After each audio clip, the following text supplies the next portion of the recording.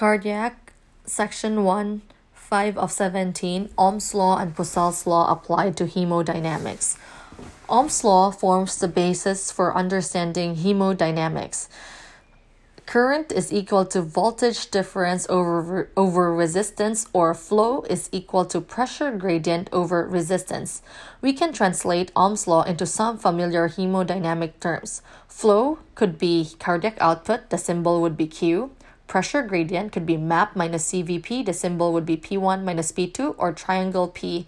Resistance is systemic vascular resistance, symbol is R.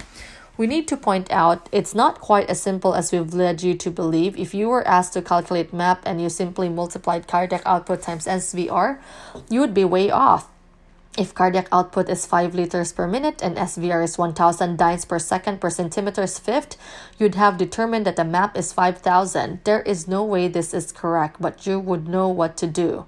The answer is that you must understand the units for every variable that you calculate and that the units must be correct in the final answer. Note that cardiac output is measured in liters per minute and SVR is measured in dynes per second per centimeters fifth. The number 80 is the conversion factor that you will need. So MAP is equal to cardiac output times SVR over 80 plus CVP. Poiseuille's law. Poiseuille's law is an adaptation of Ohm's law that incorporates vessel diameter, viscosity, and tube length. Poiseuille's law is equal to flow is equal to radius.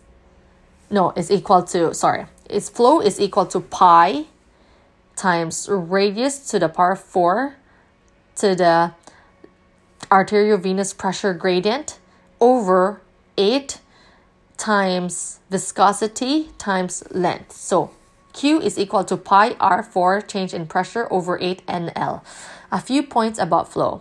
Flow describes the movement of liquid electricity or air per unit time. It is directly proportional to the tube radius raised to the 4th power. Vascular resistance is primarily determined by the radius of the arterioles. Small changes in vessel diameter can yield profound effects of tissue blood flow.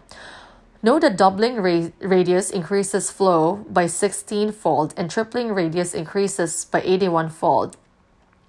Be sure to read the question carefully. For example, the test may give you the diameter instead of the radius.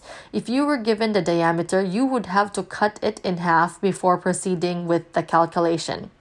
Flow can be laminar, turbulent, or transitional. Laminar flow, molecules travel in parallel path through the tube. Turbulent flow, molecules travel in a non-linear path and will create eddies. Transitional flow, laminar flow along the vessel walls with turbulent flow in the center. Reynolds number can be used to predict if flow will be laminar or turbulent. Reynolds less than 2000 predicts that flow will be mostly laminar. Reynolds greater than 4000 predicts that flow will be mostly turbulent. Reynolds is equal to 2000 over 4000. No, Reynolds of 2000 to 4000 suggests transitional flow.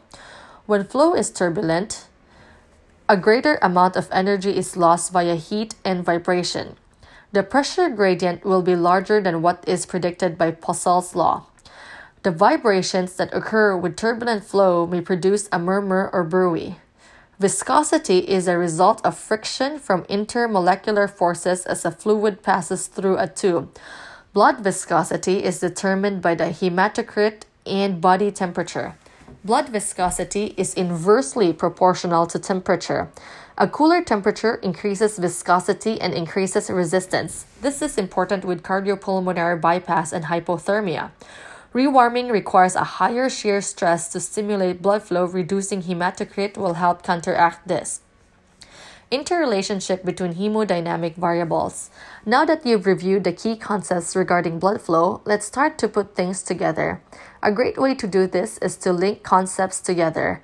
As you study this diagram, try to understand how each variable affects the next. It is one thing to simply memorize it, but we really encourage you to go a step beyond and internalize it. Better yet, when you can explain it to your classmates, friend, or even your dog, then you'll really know what you know and what you don't know. Okay, let's start. I should be able to have a mind map in this one, and better yet, I should be able to understand and memorize this diagram. Okay. Filling pressures and compliance is going to equal to end diastolic volume or preload. Afterload and contractility is going to equal to end systolic volume.